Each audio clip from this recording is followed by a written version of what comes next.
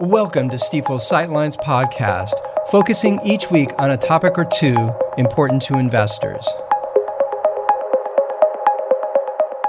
Well, greetings and welcome to this episode of the Sightlines podcast. This is Michael O'Keefe, Stifel's Chief Investment Officer. And this week I want to focus in on the idea that we're fighting for herd immunity. You know, when we started the year 2021, we really had a positive outlook. It was anchored on government support for the recovery from the pandemic and, of course, a so far so good kind of vaccination program. So things were going well. And, you know, the bottom line is what we're looking for is this transition from the virus being a pandemic to being endemic, sort of constant but lighter in terms of its sort of spread, if you will. And I think back then we were saying, hey, if we would get to 60 to 70% of the population being protected, either through vaccinations or natural immunity from having had the virus, then we'd be starting to see signs of herd immunity. And in certain areas and in certain ways, we're kind of seeing that. But of course, the Delta variant, which is a highly contagious strain of the virus, means that the virus is spreading more aggressively, and maybe it means that percentage needs to go up. So we're all kind of watching this and sort of tracking data to see what the heck's going on. Now, with Delta, of course, what you see in the news pretty often these days, unfortunately, is breakthrough cases, right, where people who have been vaccinated still get sick. But, you know, that triggered for us to look at least some estimates of the numbers. And think of this as at the end of the month, end of July. And again, round numbers, so think more concepts. We had about 164 million people in the U.S. here vaccinated.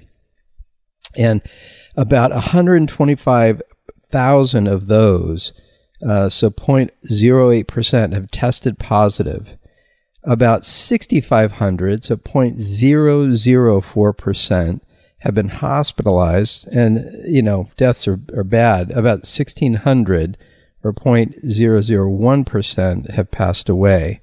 So bottom line is the vaccines are working for 99.9% of those that are vaccinated, and that's good news, right? So despite seeing all this and worries about breakthrough cases, the bottom line is vaccinations are working. Now, as I last looked at it, it's about 58% of the U.S. population that's received at least one shot, and about 50% have been fully vaccinated. And again, you can think of the idea that others that haven't yet been vaccinated but had the virus have some natural immunity. So we may be at that 70% level nationwide. But one of the problems is when we look across the country, each state has sort of a different outcome so far in terms of vaccinations. And we see states sort of the best include Vermont at 68%, Massachusetts at 64%, Maine at 63%. Here in New Jersey, we're just a little bit behind that. But then at the lower end of the spectrum, Alabama, Arkansas, and Mississippi all are in roughly the mid 30% range. And so the bottom line is, especially in states like that, when this virus, this specific Delta variant starts to spread, it can happen very quickly. And in fact, over the last month, sort of the 7-day moving average of new cases is up 1,000% in those states. And so it's obviously something that is important, is to understand where we are in terms of vaccination state by state, but also that this Delta variant is more troublesome. Now, one thing that we've also noticed, kind of interesting, is what I would call and what's being called a vaccine panic, meaning people are realizing, hey, this is a tough variant, and if I haven't been vaccinated yet, maybe I should get vaccinated. So over the last 2 weeks, for example, the pace of vaccinations is up, all in all about 28%, 27%, something like that. And for the more or I should say the less vaccinated states, up over 30%. So bottom line is, worries about Delta and getting sick have sort of triggered a little bit more of a wave of vaccines. Now, in turn, as we've seen these troubles, if you will, governments are trying to take certain actions and government officials really to help. And so take, for example, the CDC. They issued guidelines that are asking people to again wear masks in public indoor settings, even if they're vaccinated. And then they've extended that in almost a universal way to schools, teachers, staff, students, visitors, basically everybody in masks, regardless of their vaccination status. And then, certain local jurisdictions. So a good example would be the Bay Area near San Francisco. All the counties around there basically reinstated their mask mandate.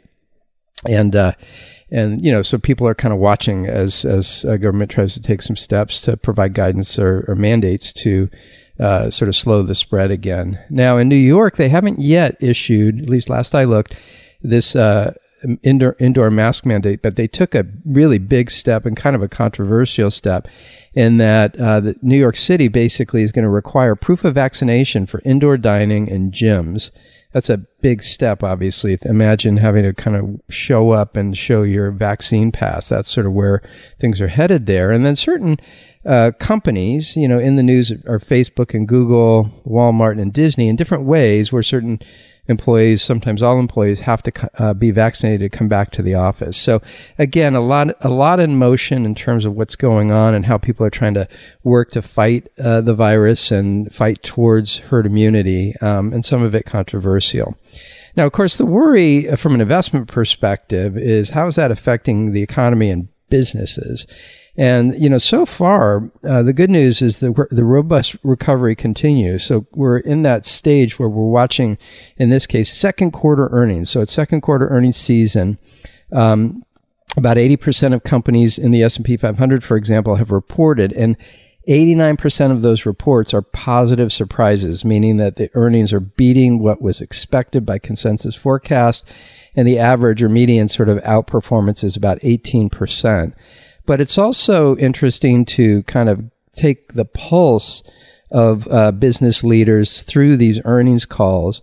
And so just to maybe quote a couple almost without attribution, because it's more the concept here, right? I'll just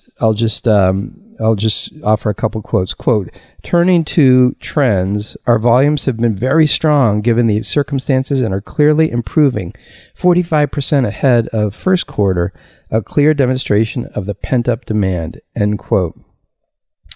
Another quote, "Of note, in the U.S., we are seeing consumer airline spend improve significantly, back to pre-pandemic levels.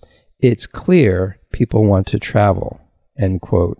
So, the bottom line is, as we hear businesses talk about how things are going, the recovery is continuing, businesses are engaging, people are engaging in businesses, and we expect to see above trend GDP growth here for the next year and a half. Think of it through the calendar year next year at least.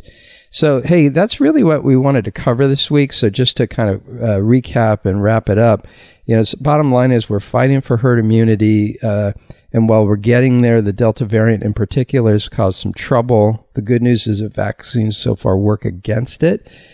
So that's good news. And while we're all needing to kind of adjust, masks indoors in some cases, vaccines required for certain things in other cases, the bottom line is that from a sort of a company earning business activity perspective, things continue to recover, which, from an investment perspective is very good news. So thanks so much for joining this week, for listening, and we'll look forward to speaking with you soon. Thank you.